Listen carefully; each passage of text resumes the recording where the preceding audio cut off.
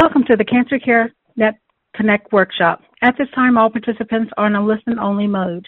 During the workshop, you'll hear from a panel of expert speakers. We'll allow time for questions and comments following the presentation. Instructions will be given at that time. If anyone should require assistance during the workshop, please press star then 0 on your touch-tone telephone. As a reminder, this workshop is being recorded. I would now like to introduce your moderator for today's workshop, Dr. Carolyn Messner, Director of Education and Training at Cancer Care. Please go ahead. Oh, thank you so much, Norma. And I, too, would like to welcome everyone to today's program, Update on Chronic Lymphocytic Leukemia, which is part 1 of Life with Chronic Lymphocytic Leukemia. So there will be a part 2 as well. And today's program is a collaborative effort between Cancer Care and the Chronic Lymphocytic Leukemia Society, and CLL Society, and I'm delighted to be partnering with them on this program. And they actually have been just wonderful partners with us on all of the programs that we do on CLL.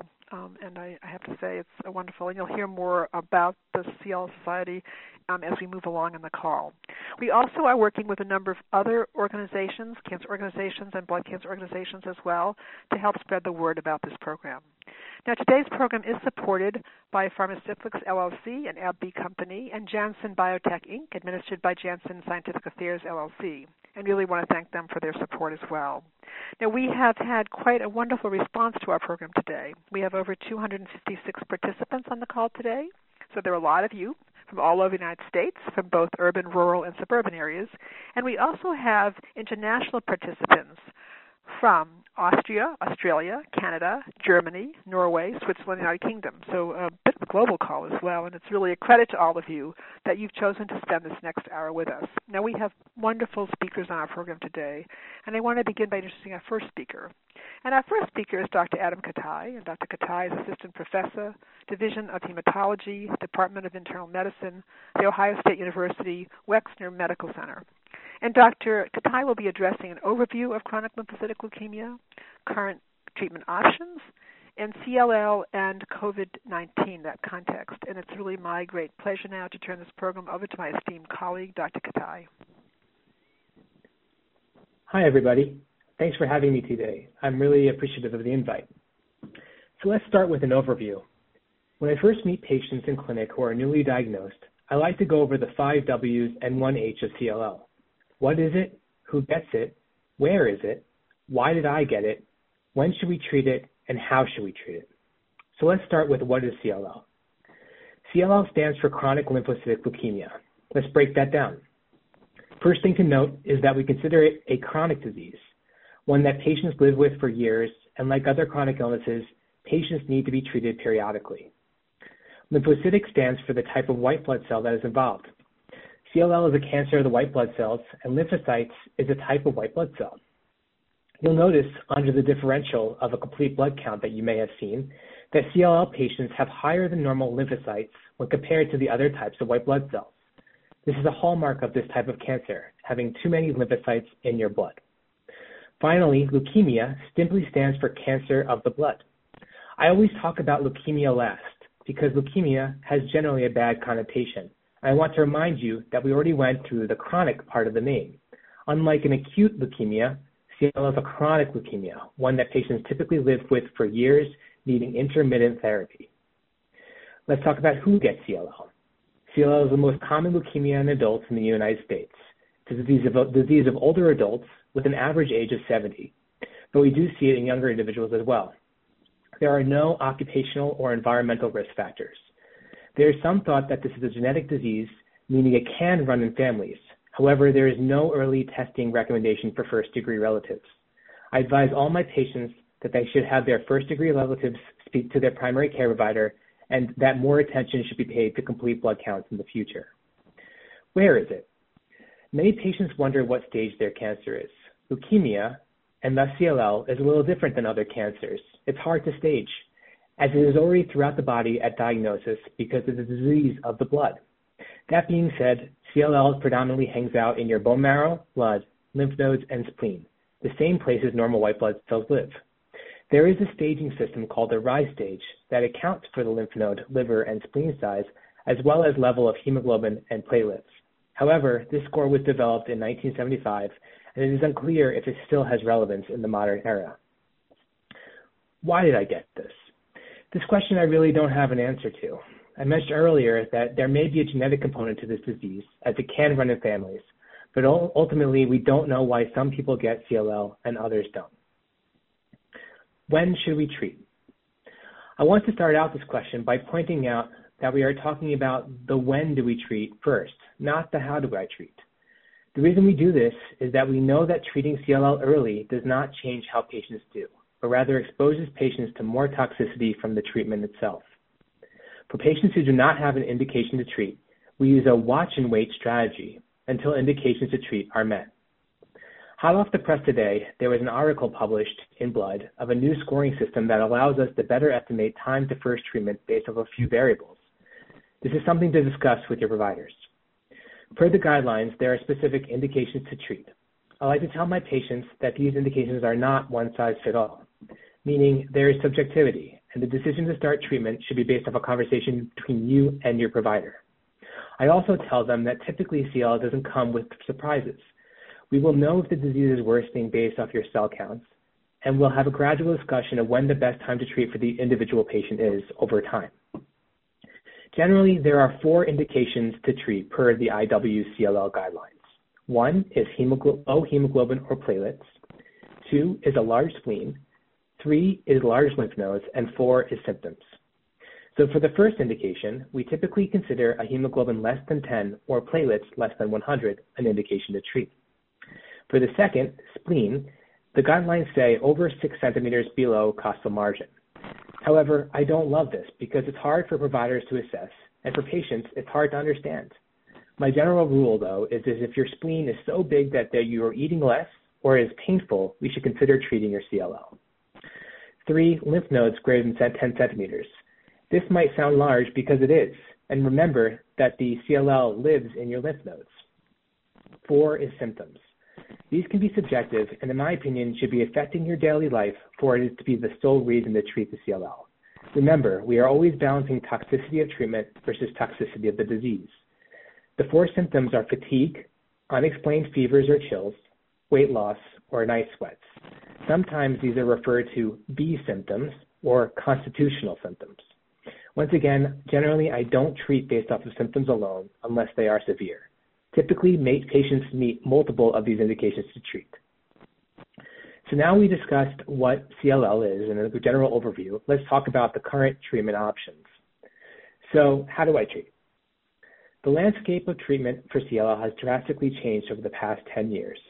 Where previously we used chemotherapy, usually given as infusions through the vein for a limited time course, we are now utilizing what we call targeted therapy, or small molecule inhibitors, which are pills that we take once or twice per day. As a general take-home message, the pills work better and have less side effects than the chemotherapy. The trade-off is that many of the pills require lifelong treatment and can be expensive. I will focus my talk today on the pills that we have to offer. There are currently 3 pills approved for the frontline treatment of CLL. They are ibrutinib or Imbruvica, acalabrutinib or Calquence, and venetoclax. They have never been compared head-to-head, so we don't know which one works the best. I typically decide which to use based off of side effects and which side effects may be worse for certain patients with certain problems. Specifically, I pay close attention to patients' age, whether they have heart disease, and the burden of disease when making a choice on what treatment to use. Let's start off by talking about ibrutinib. Ibrutinib is the first pill to be approved for the treatment of CLL, and thus has the longest track record of success and is the one we are most familiar with. The take-home point for ibrutinib is we know it works, we know for how long it works, and we know the side effect profile very well. It's given once per day, and we give it until the disease stops responding to the treatment or if toxicity occurs. The toxicity of this medication are typically joint pain, easy bruisey bleeding, and abnormal rhythm of your heart. These side effects typically worsen over time. I typically use ibrutinib as my first choice of medication for CLL. Acalabrutinib is also a pill and works the same as ibrutinib. It's given twice a day, and we give it until the disease is no longer responding to the medication. I typically use acalabrutinib for my older patients. Although we are not 100% sure, it appears that acalabrutinib has a better side effect profile than ibrutinib and doesn't cause as much abnormal heart rhythms. If a patient does not tolerate ibrutinib, I switch them to acalabrutinib. The main side effect of acalabrutinib is a headache in the first few months of treatment. Venetoclax, or Venclexta, is a pill. The biggest advantage to venetoclax is that you only take it for 1 year and then you stop. You don't take it until the disease no longer responds, like acalabrutinib or ibrutinib. But there are some disadvantages. We pair it with an infusion of an antibody called obinutuzumab, which you get for the first 6 months. Patients might need to be hospitalized twice during the first month of treatment based on how much CLL disease they have. It also tends to be a little harder to take than the ibrutinib, acalabrutinib, as patients complain about diarrhea and can get low cell counts which need to be monitored closely. The take-home point on venetoclax is that the big advantage is it's only for 1 year, but it can be harder to take. Typically, if the disease worsens after receiving one of these 3 medications, we switch to one of the other medications. This is how we treat CLL for the first and second time that it requires treatment. I want to emphasize that these medications are all really great, and even though there can be side effects, and the list is long, they are typically very well tolerated. I advise my patients to give the medication a shot, and can always switch to something that makes them feel better or decrease the dose to make it work. My goal is to always find a treatment regimen that works for the individual patient that allows them to enjoy their life to the fullest. I am usually able to attain that goal, and patients typically live on one of these medications for years, and they do quite well. So the last topic to cover is CLL and COVID-19. I think the best resource for this is the following website, put together by the experts in the field, www.hematology.org/COVID-19-N-CLL. To better find it, you can go onto the American Society of Hematology website, click on View COVID-19 Resources, and then click on Chronic Lymphocytic Leukemia under Malignant Topics. Currently, the American Society of Hematology is collecting data to see how patients with blood disorders are affected by COVID-19. This data is not available yet, and thus any research on this topic is limited. I think the point I want to stress here is that we know that patients with CLL are at higher risk for infections. As it is a cancer for the white blood cells are not normal and can't do their normal job of fighting infections. CLL also affects older adults, and older adults tend to do worse with COVID-19. Therefore, patients with CLL are likely at higher risk for contracting COVID-19. However, there is no evidence indicating that CLL patients are at higher risk. It's a rapidly changing topic, and we just don't have the answers yet. 3 specific things I am doing differently because of COVID-19. 1, first and foremost, which is my driving principle at this time, is I'm trying to limit patients' exposure to the healthcare system. Specifically, I'm getting labs less frequently if patients have stable disease for a long time, and all my visits are done either through video or telephone. Staying away from people is the best thing that you could do at this time. Number 2 is for patients who need to start or change treatment, I am trying to delay this change for as long as possible. Earlier, I talked about indications to treat and how it can be subjective. From that point, I'm doing my best to not treat unless I absolutely have to. The reason being is that when we start treatment, we monitor patients more closely, and that increases patients' exposure to the hospital system. Lastly, I'm steering away from venetoclax right now. Ultimately, I'm going to still pick the treatment that is best for the patient, but as we talked about earlier, venetoclax requires more monitoring and potential hospitalization, which once again increases our patient's exposure. Remember, the best way to stay protected from COVID-19 is to limit your exposure to other people, wash your hands, and don't touch your face. Please stay safe. Thanks for having me. Thank you so much, Dr. Kate. That was really what a wonderful presentation to start off this program today. Just outstanding. Thank you. Thank you so much. And I know there'll be questions for you during the Q&A because they're coming in already. So there we have it. And our next speaker is Dr. Lindsay Roker. Dr. Roker is a Hematology Medical Oncology Fellow, Department of Medicine, Memorial Sloan Kettering Cancer Center. And Dr. Roker will be addressing managing complications of CLL, new and emerging treatment approaches, and clinical trial updates. It's really my great pleasure to turn this program over to my esteemed colleague, Dr. Roker. Thank you so much, Dr. Messner, and thank you all for being here today. It's a pleasure to be with you. I want to start with the complications of CLL, and as a general overview, many of the complications that I'm going to touch on are a consequence of changes in the immune system that are mediated by CLL. So we know that patients' immune systems are affected both because the body's putting resources toward making CLL cells instead of healthy white blood cells, which are part of the immune system, but we also think that the CLL cells somehow change the way that the immune system interacts with infections or other threats around them. So the first is frequent infections. We know that patients can be at higher risk of infection both because of the CLL and that underlying disease process, but also because of the therapy they're on. So one of the most important things that we talk about in clinic is preventing infections.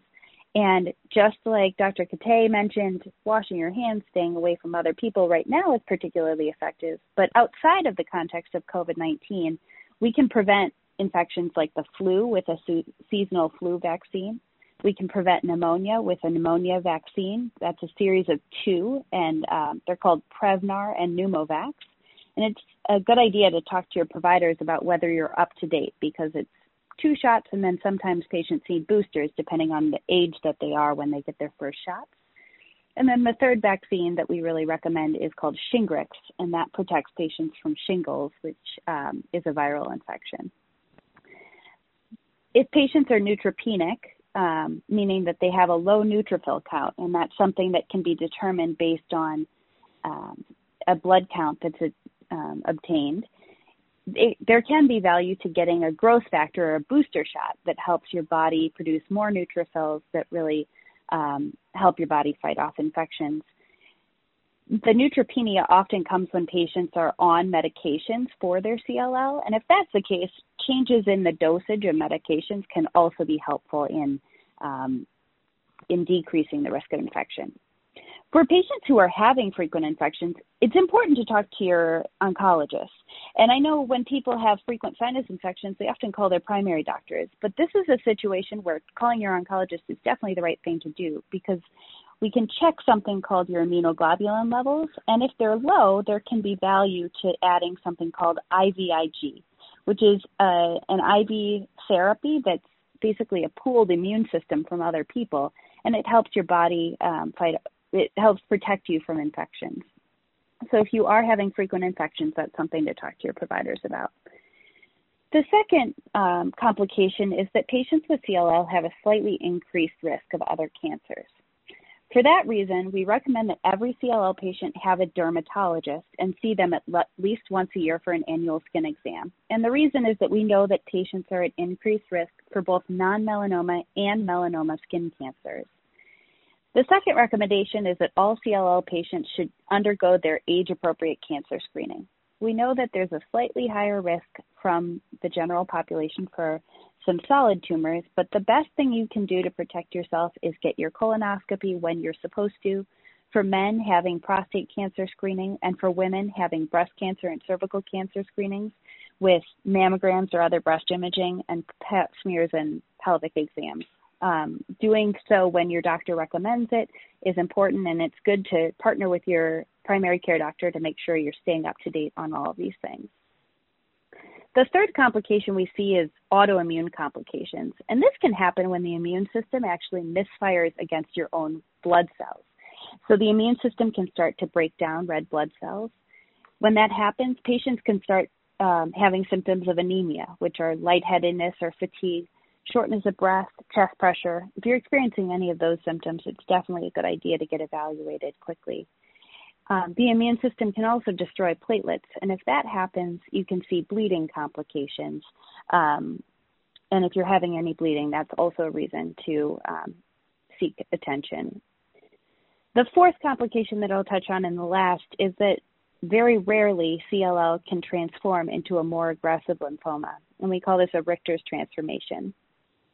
This is something to be aware of, because if you find that you have a spot that's suddenly going from a small lymph node that's growing quickly, or you develop the B symptoms that Dr. Kate touched on, like fevers or chills, night sweats where you're waking up drenched and having to change your pajamas, or weight loss without trying, those are a good reason to contact your provider and make sure that there's no transformation happening. The next topic, the next two topics I'll actually kind of cover together because new and emerging treatment approaches really highlight the importance of clinical trials. And I like to talk to my patients about the importance of understanding what the clinical trial that you're considering is. Is it randomized or is it single arm? Meaning, will there be, are there multiple possible treatments or is it just one possible treatment? And then there are some clinical trials that are using approved drugs in new ways, and there are some clinical trials that are using entirely new drugs. So when we think about the new and emerging treatment approaches, there are some classes of medications that we already have therapies approved, but we're looking at new drugs. So the first example is BTK inhibitors. We already have ibrutinib and acalabrutinib. But there are some new ones as well. So zanubrutinib is a new medication that's approved for other indications, but in CLL is being investigated and being studied in clinical trials. And then there are also some newer versions of BTK inhibitors, which work to overcome some of the resistance that is seen to the currently approved BTK inhibitors. And those are called LOXO 305 and ARQ 531. So those are drugs that we're excited about because they seem to work even when ibrutinib or acalabrutinib stop working, and they seem to be really promising for patients. The second class of drugs that we are seeing new medications in are the PI3K inhibitors. There's one called ME401 and one called umbralisib. Those are drugs that are currently being investigated. Then there are other approaches, non-drug approaches. So there are evaluations of bispecific antibodies, which really help your body recognize CLL cells. So some of these bispecific antibodies are infusion therapies that basically, I like to think of them as grabbing onto CLL cells and grabbing onto part of your immune system and introducing them to each other so that your immune system can start fighting off that CLL. There are also CAR T therapies, and these are bioengineered T cells, which are a part of your immune system that really are meant to go and attack the CLL cells. And those are being investigated in clinical trials as well.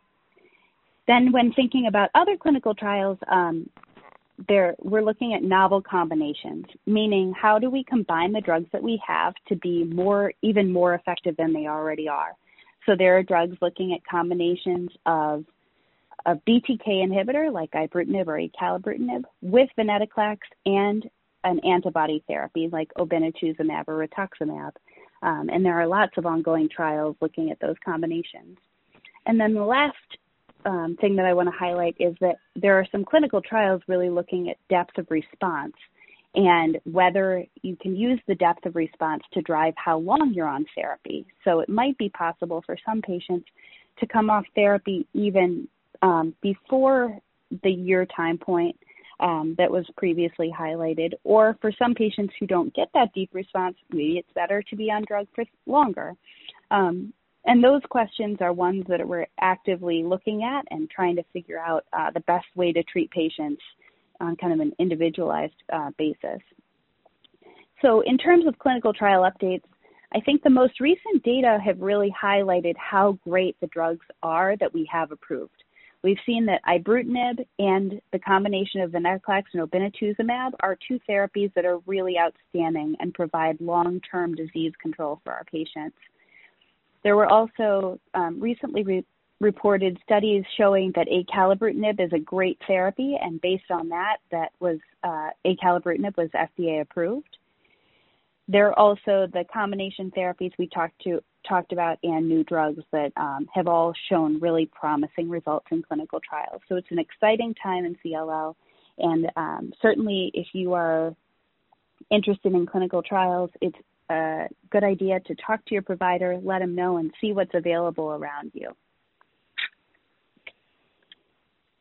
Oh, thank you so much, Dr. Rocca. That was outstanding and just a wonderful presentation. I really want to thank you, and there will be questions for you also during the Q&A, so thank you so much. And our next speaker is Dr. Deborah Stevens. And Dr. Stevens is Assistant Professor, Division of Hematology and Hematologic Malignancies, Department of Internal Medicine, Physician Leader, Hematology Clinical Trials Research Group, Huntsman Cancer Institute, University of Utah. And Dr. Stevens will be addressing managing CLL and other health conditions, key questions to ask your healthcare team, and quality of life concerns. It's really my great pleasure now to turn this program over to my esteemed colleague, Dr. Stevens. Thanks so much for the introduction, and hello to everyone out there. It's great to have you all on the call today, and it's my great pleasure to speak with you today. And also wanted to thank the speakers, Dr. Katay and Dr. Roker, for great talks so far. As mentioned, I will be discussing the management of CLL in relationship to other health conditions, some quality of life concerns that are common in patients with CLL, and key questions to ask your healthcare team. When we think about managing CLL along with other health conditions, this is really important as many patients with CLL have other chronic medical conditions, and CLL or the treatment of CLL may actually worsen these conditions. So my first comment regarding this would be anytime your doctor plans to start a new CLL treatment, I want you to make sure that they know any medications, vitamins, or supplements that you are taking, just because we want to ensure that there will be no drug interactions with your CLL therapies. Secondly, I want to highlight a few key conditions that can be worsened by CLL treatments. And these treatments were nicely introduced by Dr. Katay and Dr. Roker. I want to pick on ibrutinib just a little bit because there are several chronic conditions that can be worsened by ibrutinib therapy. So I want to touch on them, what symptoms to look out for, and what potential options are there for treatment or relief of these symptoms.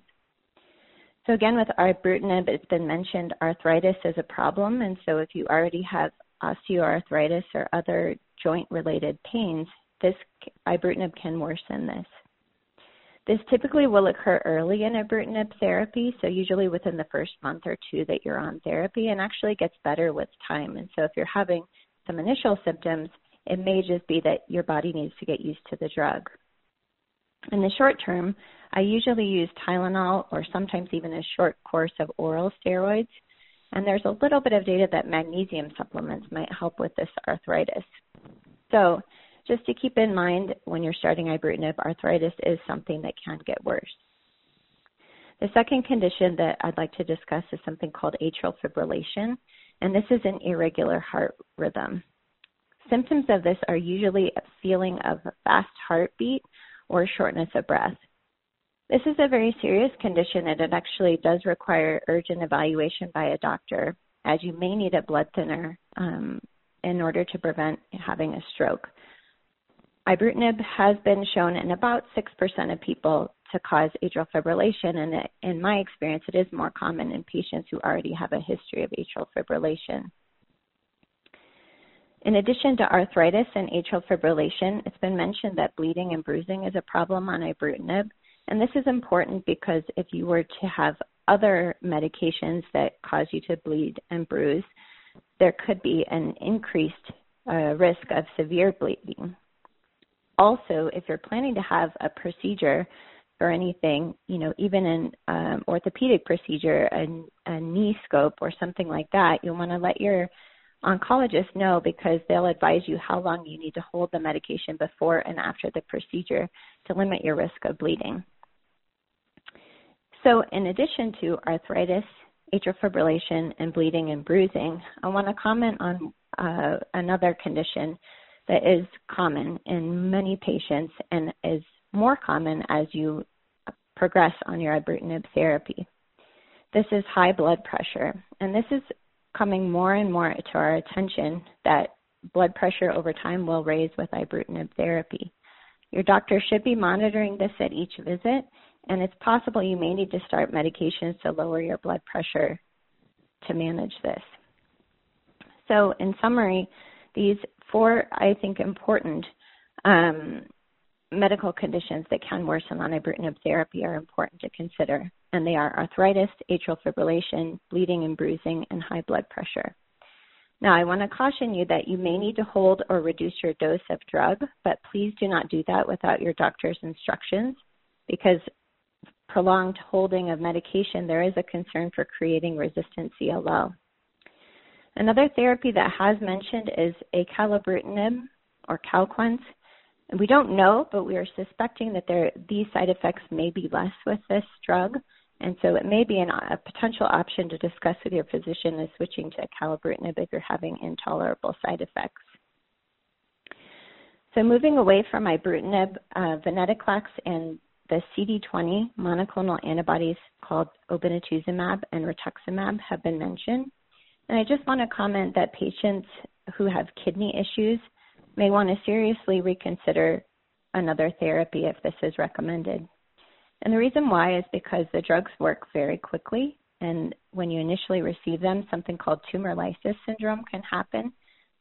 This is when tumor cells break down and release waste products into the bloodstream, and it can be very toxic to the kidneys.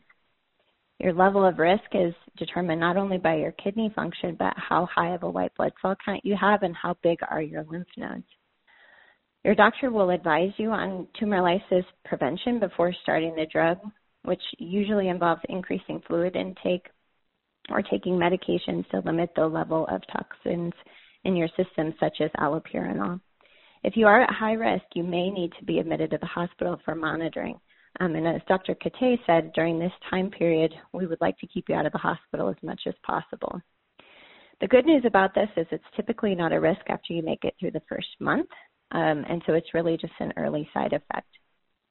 The only other comment about medical conditions that need to be considered when receiving these combinations are for patients who have diabetes.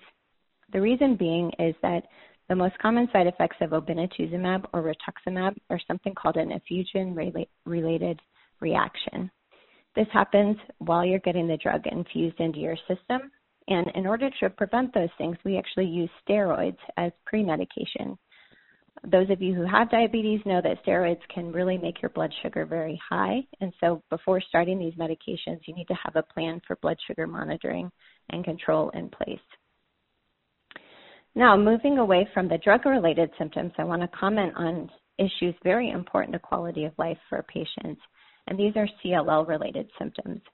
These symptoms have been mentioned, but I think they're worth repeating in this conference because they're symptoms that you should report to the doctor and ones that your doctor should be asking you about at all of your appointments. And those are fevers in the setting of no infection.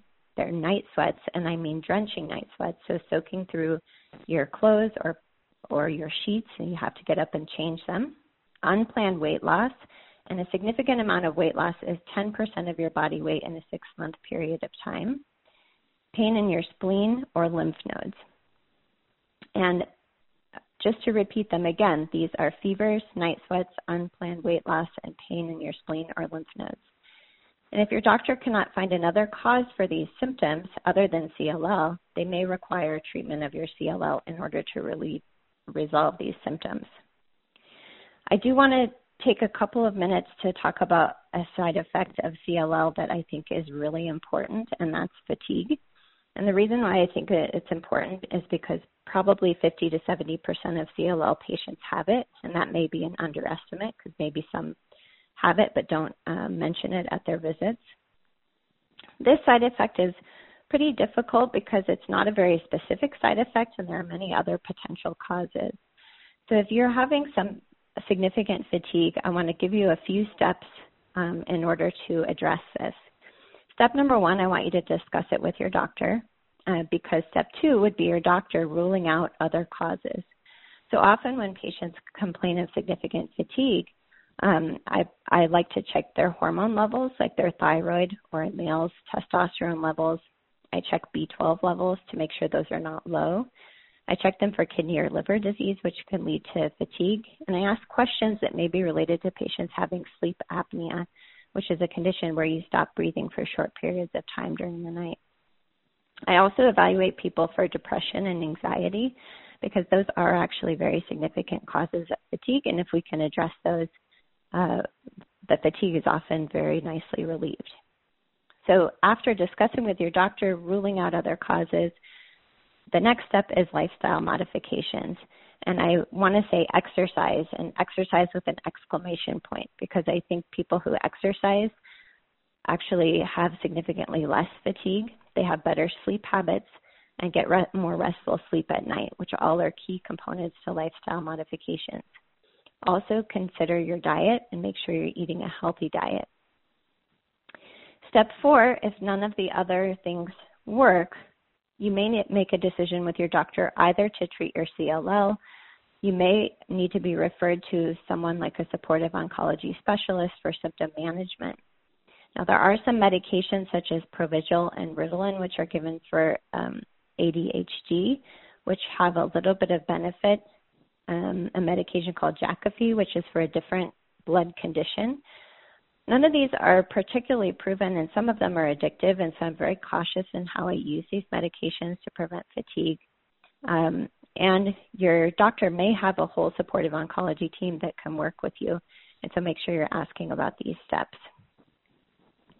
So what should you ask your healthcare team? I want to break this down into 2 portions, and one is when you're starting a new treatment.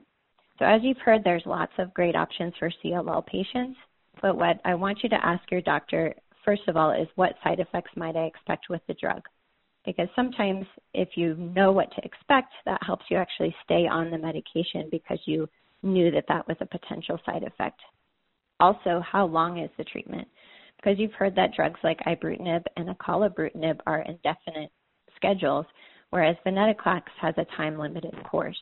So that may be important to you, exactly how long is the treatment. You also might want to know how well do you expect my CLL to respond. The good thing about most of our drugs now is we have a great chance of getting your CLL to respond. And the last point here is before you start any new treatment, I would ask your doctor, do you have any clinical trials that you can discuss? If not, you might ask, could you refer to a nearby center that has clinical trials available, or you can do your own preliminary search on clinicaltrials.gov to find out if there are any interesting new drugs that are available. This is really important because all of our standard therapies went through the same process of being on a clinical trial. And so I do think it's really important to try to find therapies that have the best response possible in CLL. The next set of questions to ask your healthcare team are more for patients who are on the watch and wait portion of their therapy or are post-remission and in monitoring. So make sure you know what symptoms you want your doctor wants to hear about, and those are the symptoms I talked about before. You want to know how can you contact the office if you have a problem earlier than the scheduled visit. Many physicians have the ability to you can contact them through email or by phone. There should also be an on-call number if you have a problem over the weekend. Another question I think is really important is, does your center have any supportive oncology services? So many cancer centers offer things like exercise program, massage, acupuncture, or classes, support groups, and counselors for patients with CLL. So I think those are key questions for patients who are in watch or wait or post-remission. So hopefully today you've learned a little bit about managing CLL along with other medical conditions, some CLL-related therapy, side effects, and CLL-related symptoms, and some questions to ask your healthcare team. So I thank you for your attention today, and I'll turn it back over to our moderator. Oh, thank you so much, Dr. Stevens. That was really outstanding, and you really covered a lot of issues that are so important for people to be aware of in terms of how to access their team and on weekends and evenings, and those are just such important questions in your whole presentation, the detail. And I know there are questions for you during the Q&A. They're coming in anyway, so there we have it. So, and our next speaker is Patty Kaufman, Patricia Kaufman, and she is co-founder and executive director of the CLL Society, Inc. And for the past number of years, I think it's been over 6 years now, we have been partnering with the CLL Society on every CLL program that we do, and it's really enhanced, I have to say, the programs enormously, both the scope and breadth of them. And so, Ms. Kaufman is going to be addressing the CLL Society Inc.'s free services and programs, and it is my great pleasure to turn this program over to my esteemed colleague, Ms. Kaufman. Thank you so much. I'm really thrilled to be a part of this panel discussion, and I recognize the value that our speakers thus far have brought to the CLL patients that come to the CLL Society. So thank you. I've learned a lot, and thank you for inviting me. The CLL Society is a 501c3 nonprofit which is laser-focused on CLL. Our website provides tools to enable you to advocate for the best possible care for your CLL, to develop a deep knowledge of CLL treatment options, and to bring you into a community where having CLL is a normal part of everyday life. We are all in this together, and all of our services are free. While COVID-19 has been disruptive, it has not derailed the CLL Society. We've developed a webinar format that's been designed to put your pressing COVID-19 questions directly in front of our panel of experts.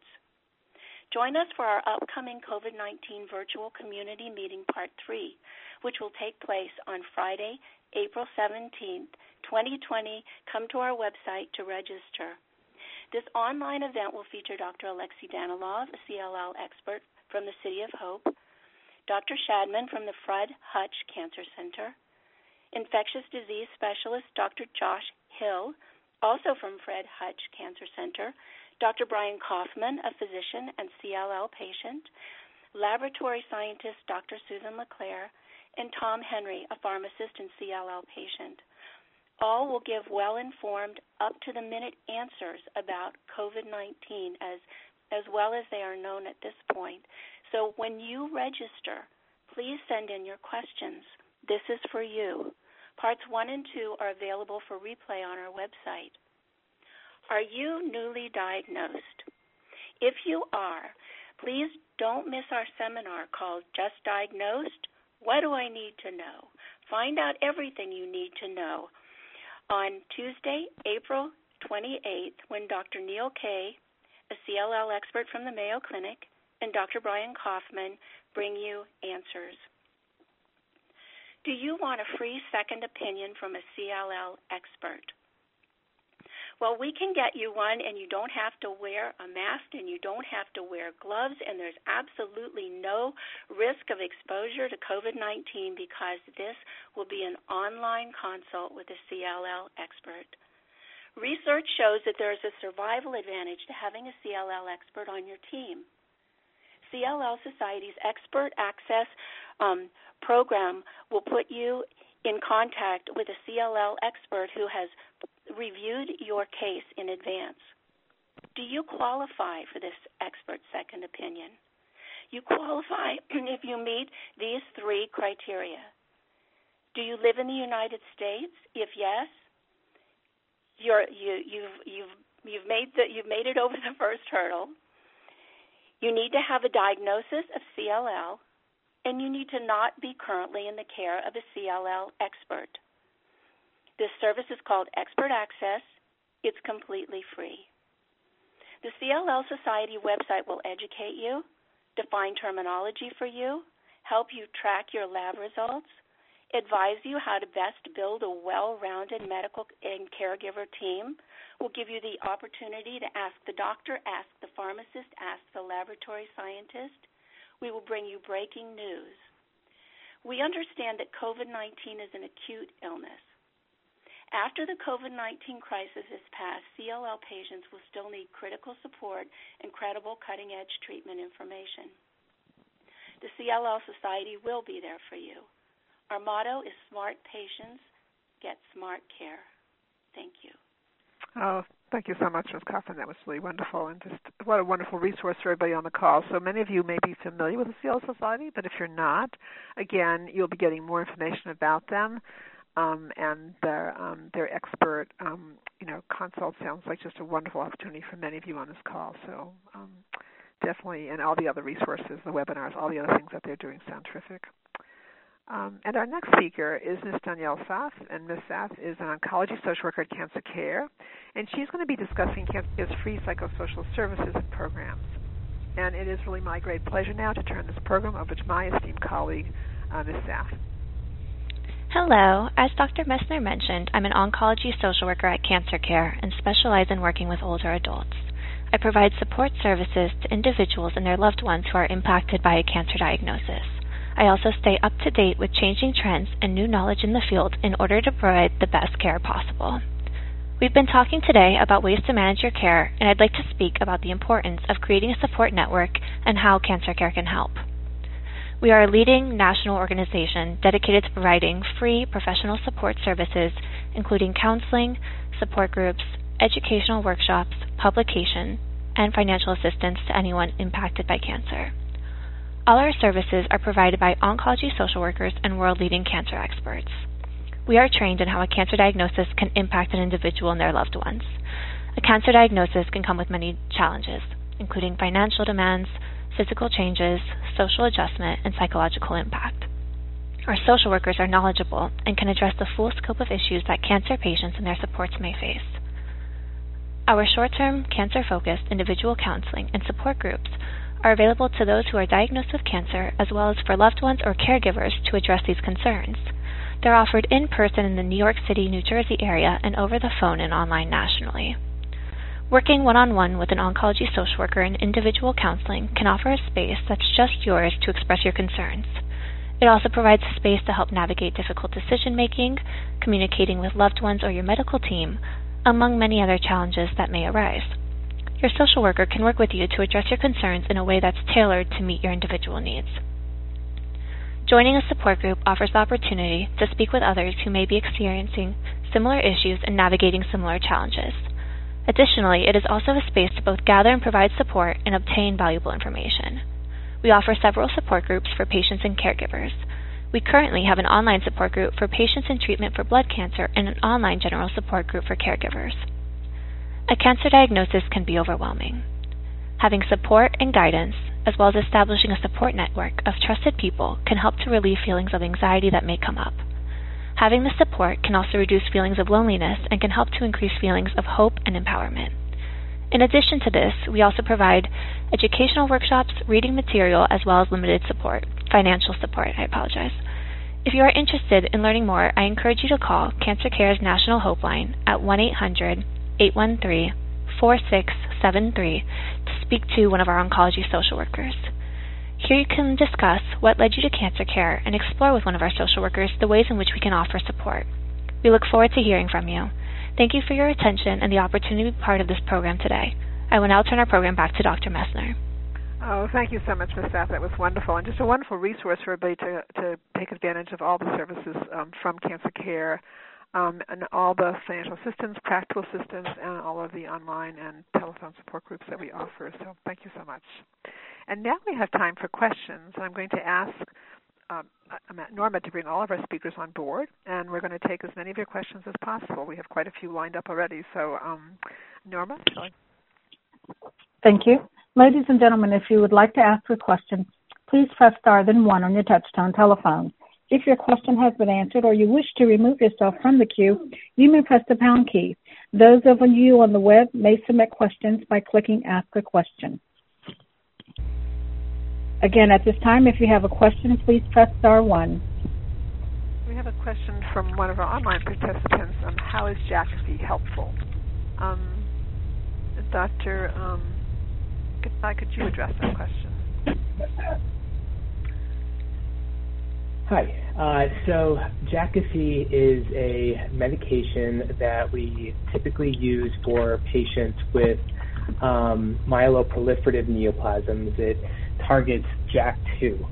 It hasn't been well studied in CLL, but I think what Dr. Stevens was referring to is that it has been shown to help reduce spleen size, and I think that's what she was hoping to convey when she was talking. Thank you. And did you want to add to that, Dr. Stevens? No, that's exactly right. Okay. Like I said, there have been some limited studies that show that this may benefit symptoms as far as reduced spleen. And we have another online question, and this is, for Dr. Stevens. How do you deal with adherence issues in terms of taking one's treatment on schedule? Well, I think that this is particularly important in patients on the oral medications, and especially, like I mentioned, there are several side effects that patients should be aware of. So I think one way I deal with it is I spend a lot of time talking about side effects before we start any therapy, and also what to do if they're experiencing side effects other than just stopping the medication. Every time that the patient comes in, I speak with the patient about their compliance, and if they're having some specific issues, we try to work through a way to get the patient back on track. So really, I think that especially the oral medications, and especially ones like ibrutinib and acalabrutinib that are taken long-term, it's really important to check in with your doctor and let them know if you're having trouble keeping on schedule with these, because we can think of different alternatives or different strategies to help you keep on track. Excellent. And another question, and this would be for Dr. Roker, beyond regular LDH and complete blood count, the initial FISH and flow, are there any other diagnostics that are necessary? I have DL13Q. Perfect. So LDH and CBCs are a common part of our monitoring strategy. If patients have frequent infections, we check immunoglobulin levels to determine if IVIG can be helpful. But FISH and flow are the right tests. I will add IGHV testing, which only needs to be done once, because once you know your IGHV mutational status, it's not going to change.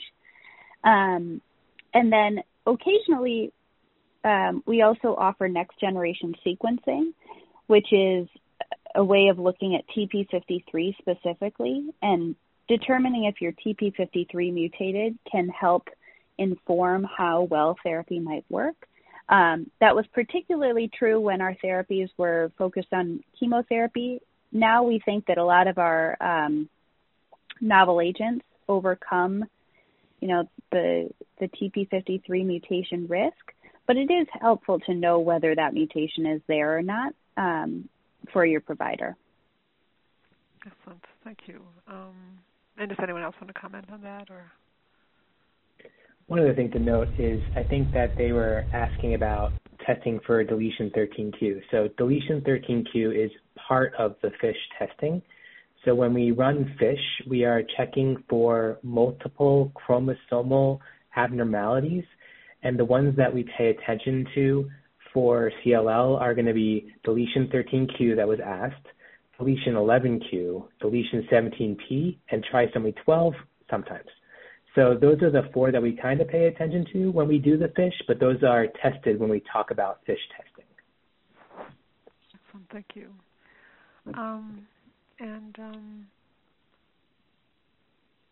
So another question from one of our participants for Dr. Katai. Can you repeat specific antibody MOA? Thank you. Sorry, can you repeat the question? Can you repeat specific antibody MOA? So I think what they're asking here is what the specific antibodies that we pair with some of our small targeted small molecule inhibitors, what the mechanism of action is. So there are two primary antibodies that we use. One's called rituximab and one's called obinutuzumab. They both target CD20, which lives outside of the membrane of CLL, and that's how they work. Where we use them kind of depends. So venetoclax is currently paired with obinutuzumab in the frontline setting, and it's paired with rituximab in the relapsed refractory setting. The reason why that is just by design. It's how the clinical trials were designed, so that's how they were approved by the Federal Drug Administration. Obinutuzumab and rituximab are given both by infusion with a slightly different timing. And generally, they've not been compared head-to-head in CLL. They've been compared to head-to-head in other lymphoid malignancies. There's a big debate about if obinutuzumab works better than rituximab, but that's a very debatable saying, and it's something that we constantly talk about in academic discussions. But in general, obinutuzumab is paired with venetoclax in the frontline setting, and rituximab is paired with venetoclax in the relapse refractory setting. Excellent, thank you. Here's another question, and this one would be for Dr. Roker. What are the CLL specialists saying about younger patients in their 40s regarding normal lifespans with the newer agents and with normal karyotypes at their diagnosis? Most information is focused on the median age group of 70s and older for better outcomes. You don't hear much of normal karyotype or middle age group. If you could comment on think that.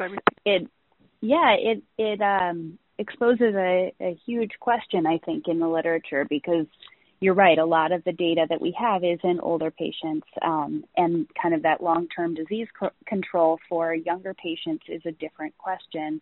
In terms of the long-term disease control question, I think it's important to talk to your provider about not only what is your first step, but what is their plan for next steps.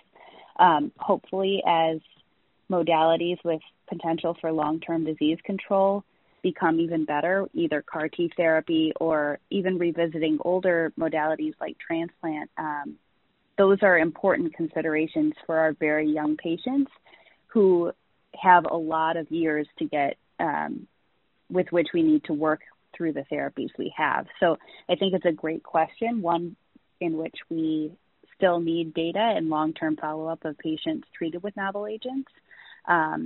And it's going to be kind of an evolving question. Excellent, thank you. And this will probably be our last question, and this one will be for Dr. Stephens. Do you give prophylactic medications with Rituxan or obinutuzumab?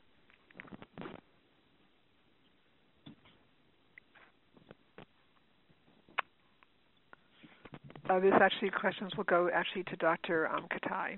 So do you give prophylactic medications with Rituxan or obinutuzumab?